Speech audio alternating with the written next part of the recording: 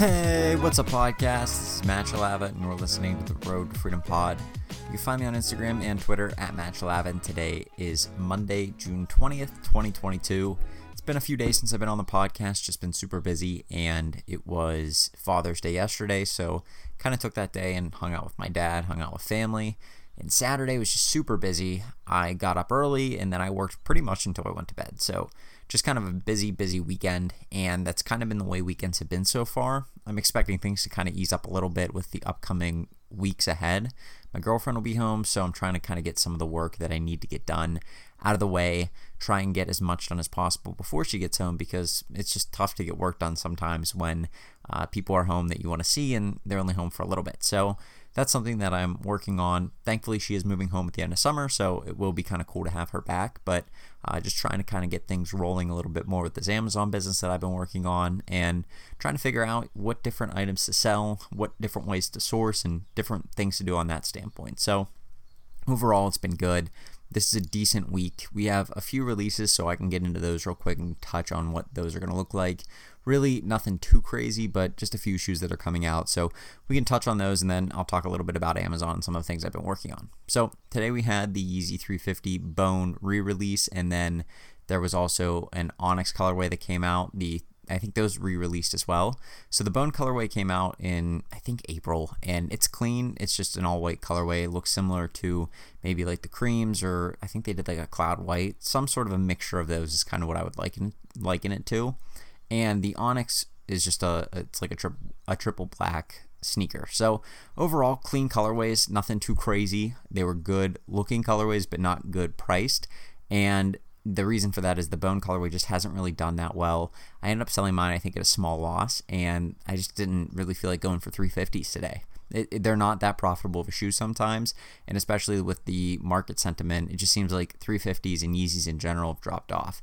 That's not maybe the case for all of them. The 700s that came out at the end of last week, nobody was expecting those to do well, and they ended up performing really well, making an average of $50 to $60 a pair if you hit those. So that's kind of an outlier, but for the most part, these 350s are just, they've been made so much that they'll still sell out, which is good for Yeezy Supply, but they won't make that much money, which is also kind of good for Yeezy Supply, which means that the demand in the market's kind of balanced out. So now there's still a lot of demand, there's still a lot of hype, but it's not so bad that people are just always ticked off Yeezy Supply because it's hard to get the shoes. Now it is hard to hit shoes on Yeezy Supply, don't get me wrong, but it seems as if resale has dipped to a point where it's not that, $1,000, $2,000 price range that we were getting for Yeezys when they first released. It's barely over retail at this point, and you're not really able to make that much money on them if you do hit. So you're probably looking at a $10 to $20 profit on each of those, on at least the Onyx colorway, and some sizes, maybe a little bit better. But the Bone colorway, there really wasn't even any profit to be made on those, so I didn't go for either shoe. If you did hit, you can make some money on those, good. If not, kind of move on, take it in stride. It's not that big of a deal because it wasn't that profitable anyways. Now, on Wednesday, we do have a Jordan 1, I think, coming out. It's the Jordan 1 Low True Blue. Those should be decent. They look kind of clean.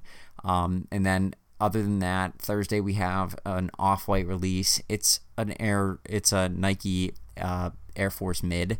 Not really that good. And they got the spikes on the bottom of them. They just don't look that good.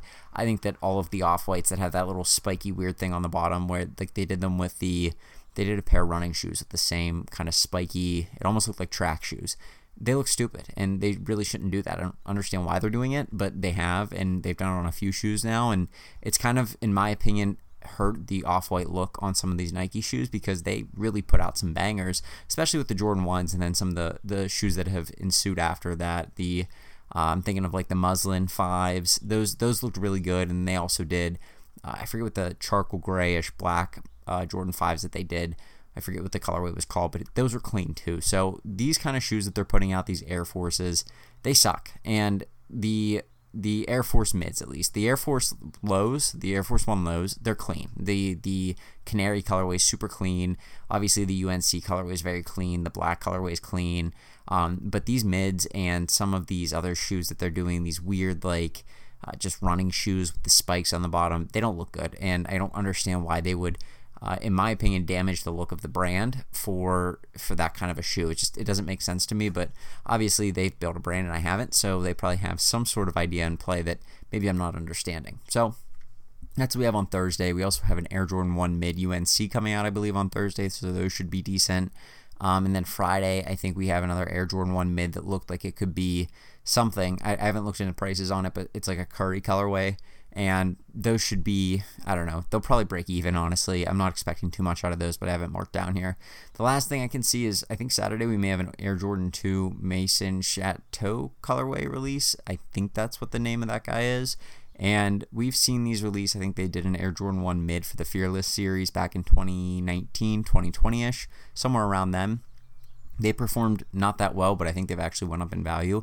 I do remember when Jordan had that giant spike in 2020 and 2021, those mids were actually very profitable, and they weren't when they first released. So overall, I'm not sure what this shoe will do. It's an Air Jordan 2. You can't really expect that much from it. It's not that good looking of a shoe. It's one of the better Air Jordan 2s, but I mean, just because it's one of the better ones doesn't necessarily make it good looking. So, it's just, that's the way it goes. And so, I'm not really probably going to go after that shoe either unless I see prices are doing really well. I haven't looked into them yet, but we'll kind of wait till the end of the week, see what prices are doing, probably Friday evening, Saturday morning, and make my call off of that. I didn't go for the last Jordan 2 that came out with, they released with the Amani Air. They did a collab with Jordan. I didn't go for those, and it's actually looking half decent because the size that I was thinking about going for isn't that profitable right now. So overall, that is what it is. Sometimes you have that, and you just kind of got to keep it moving and take it in stride and realize that there are going to be more releases. No use tying up too much capital on a release that's not that worthwhile. So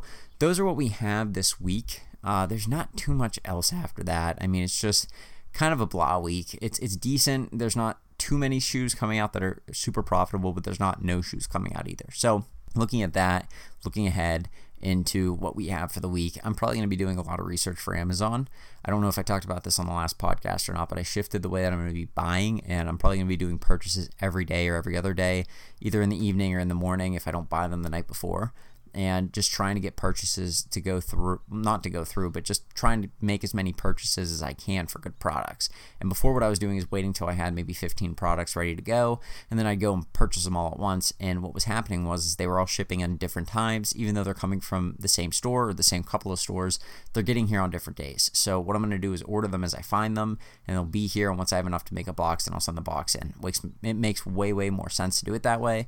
Not sure why it took me this long to figure that out, but it is what it is. So I'm going to be doing that. I have some stuff that I ordered over the weekend. I ordered some stuff this morning. Probably order some stuff tonight or tomorrow morning, depending on what I got going on tonight. But overall, that's just what I'm working on. I renewed ASIN for a yearly membership, so if you're looking at software, I highly recommend them. I do like the product. I think it's very good. I've talked about it before, but it's a good calculator for Amazon, but it's way more than that. It helps me log all of the stuff that I'm looking at. There's a lot of information built into the tool, and it also tells you if there's IP complaints and stuff. So for me, it's a no-brainer. That and Keep are like the two things that if I need something to start an Amazon business, I'm going with those. And then Airtable is my other thing, and I'll shill those products all day, even though I'm not affiliated with them, because I think that they're worthwhile for you. Airtable's like a better Excel, and it's good for storing data, which is what we're doing. We're storing data of sales, and so what I like to do is I build out a decent sheet for it where I'll be able to record all of my Amazon sales. I think that the sheet's robust enough to take me, if I got to $1 million in sales, I think it would be able to handle that easily. So unless Amazon changes, if Amazon changes something, then all bets are off. But if Amazon stays pretty similar, which I'm betting it will, then I should be all right to be able to grow into that spreadsheet that I have on Airtable and not have any issues. So overall, just kind of worked on those 3 today, and then I got some receipt processes in place because you want to be able to hold your receipts and store them properly so that way you can refer to them if Amazon would request them. And you may be wondering, why would Amazon request any of my receipts? Well, eBay doesn't do that. Mercari doesn't usually do that. Like, why would I do that, right? Why would Amazon want them? Well, there's a couple of reasons why they may. They may want them because they just want to make sure that you have an invoice for the product.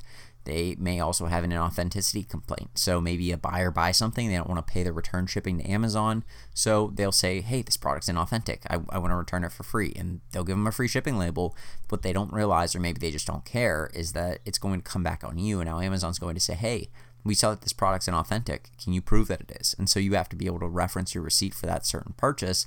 It's not like you can go buy it again and then say, hey, here's the invoice, because it's already past the date that you would have been able to sell it, right? I mean, if you sell it on, let's say for Easy Days, June 5th, right? And now it's June 20th, and Amazon says, hey, we saw you sold something on June 5th and you don't have we want to see your invoice because they said it was inauthentic. The buyer said this wasn't a real legitimate product.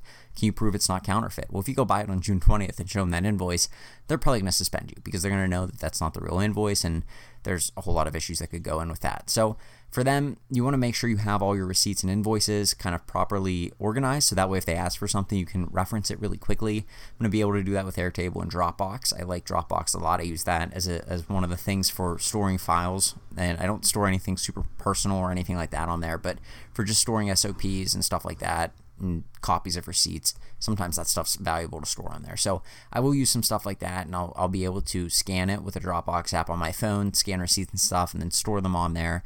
I'll organize them by most likely the store, and then by the year, and then by the month if it requires it.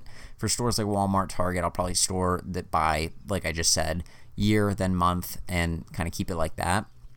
Other stores, I'll probably just put the receipts in one folder because I don't order from them nearly enough. So that's what I've been doing with that. Not anything too crazy with the receipt stuff, just getting that organized, getting a process in place. So whenever I buy stuff in store or buy stuff online, I have a way to store those. And then I'll also be able to put each receipt for each item in its corresponding line on Airtable. So that'll be helpful. Just I pull up an item and I can look and see, hey, I bought this item on this date from this store, and here's the receipt to back it up. So that'll be helpful for being able to pull those if Amazon would request them. Hopefully they don't, but it's kind of it's foolish to think that you would never have them ask you for a receipt or an invoice to prove something. It's, if you're on there long enough, I would imagine somebody would say, hey, this is inauthentic, or want to scam you or something like that, and at that point you would have to show Amazon something. So you're kind of playing with fire if you're not storing those properly, and I don't want to get too deep into this Amazon thing and not have those able to be referenced for my business. So other than that, that's really what I worked on today. I did a lot of just working on the business, not inside the business, which is good. I think that's one of my favorite things to do,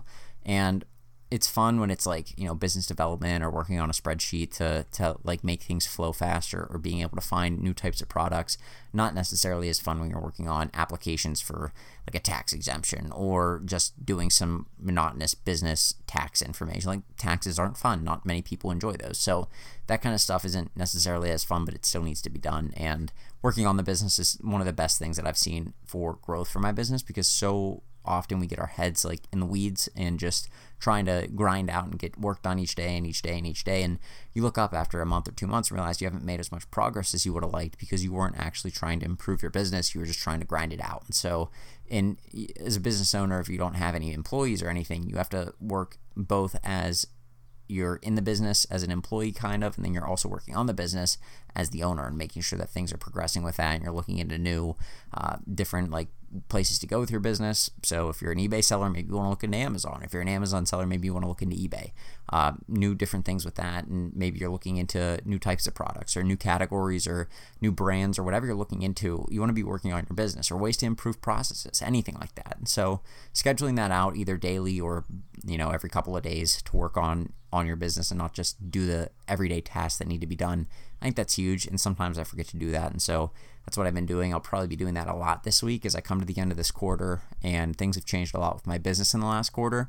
Probably going to be planning out the rest of the year in accordance to how my Amazon business to go, which was not how I anticipated the year to start. And it's just, things happen, things change. You need to be able to pivot for those. So that's what I'll be working on this week. Other than that, finding new products on Amazon, ordering them every day. It'll be a grind, but I want to get this systematized as quickly as possible. I'm going to be reading as much as I can about it, and there's a book I found.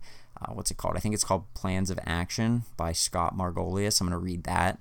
It's apparently how to kind of pay attention to what Amazon's performance metrics are and stuff like that. And if you were to get in a situation where Amazon wanted to suspend you or wanted more information, there's plans of action in there, which is the thing they require from you if you do get caught doing something that they don't want you to do, or maybe they think that you did something. He basically goes through it in that book, and I think it's a short book. It's like under 100 pages, but it should be pretty beneficial. I've seen a lot of people swear by it, and I've seen a lot of people say that it was super helpful for them. So I'll be reading that as well, just going through that, and hopefully maybe get some of that read tonight, if not all of it. It doesn't seem like a terribly long read, and hopefully I'll be better prepared for if Amazon and when Amazon reaches out to me and says, hey, we want to look at this, or we want to see an invoice for this, or we don't believe that you bought this product legitimately, like whatever it is, I'll be able to handle that because I have all the plans of action ready to go, And obviously I'm doing the right things. So Amazon doesn't necessarily want to suspend their sellers that are doing the right things. I know sometimes it feels that way, but the main thing they want to do is get the bad actors out. And it would be surprising, I think, to all of us to figure out how many bots and bad actors there actually are on Amazon. And if it was one of us running it, we'd probably be just like, trying to suspend as many people as possible just to get those people, the people that aren't supposed to be on there, off of the platform. So anyway, that's what I'm working on right now. Just a lot. There's a lot going on. There's a lot of prep that needs to be done. Again, I'm trying to keep all things, juggle a lot of different plates right now, trying to keep everything, upright. Just doing the Amazon business and then trying to make sure the Airtable's ready to go, so that way whenever I begin actually selling at scale on there, it's able to be recorded. I've already started to see an uptick in some of my sales. Last week was probably my best sales week on Amazon, if you're just counting the time that I've been doing FBA. But we'll see as the next couple of weeks progress, as I start to send in more product. I do expect things to pick up from there. Now, the one thing that I did learn this week, and this is going to sound super dumb, but I'm going to just kind of lay this out right now, and then I'm going to go. But I was listening to somebody, and they were saying you can't sell a lot of product if you don't buy a lot of product and spend on product. And that kind of hit me weird, because I'm spending maybe $200-$300 on orders and sending it into Amazon. And I'm wondering why I'm only selling $100, $200, $300 of stuff. And one, I was selling items that weren't necessarily as good. And two, I really wasn't buying much inventory. So I'm going to be looking to scale that up a little bit as I learn Keepa and learn new things to sell. Probably be looking to scale that up a little bit and try and find new products and be able to buy a little bit more than I have been. So trying to spend a little bit more, you'll probably be able to sell a little bit more. Just make sure you're spending on the right inventory and not buying things just for the sake of buying things. So anyway, with that being said, I'm going to wrap things up. You guys have a great rest of your Monday, and I'll talk to you tomorrow with another podcast. Have a good one. Peace.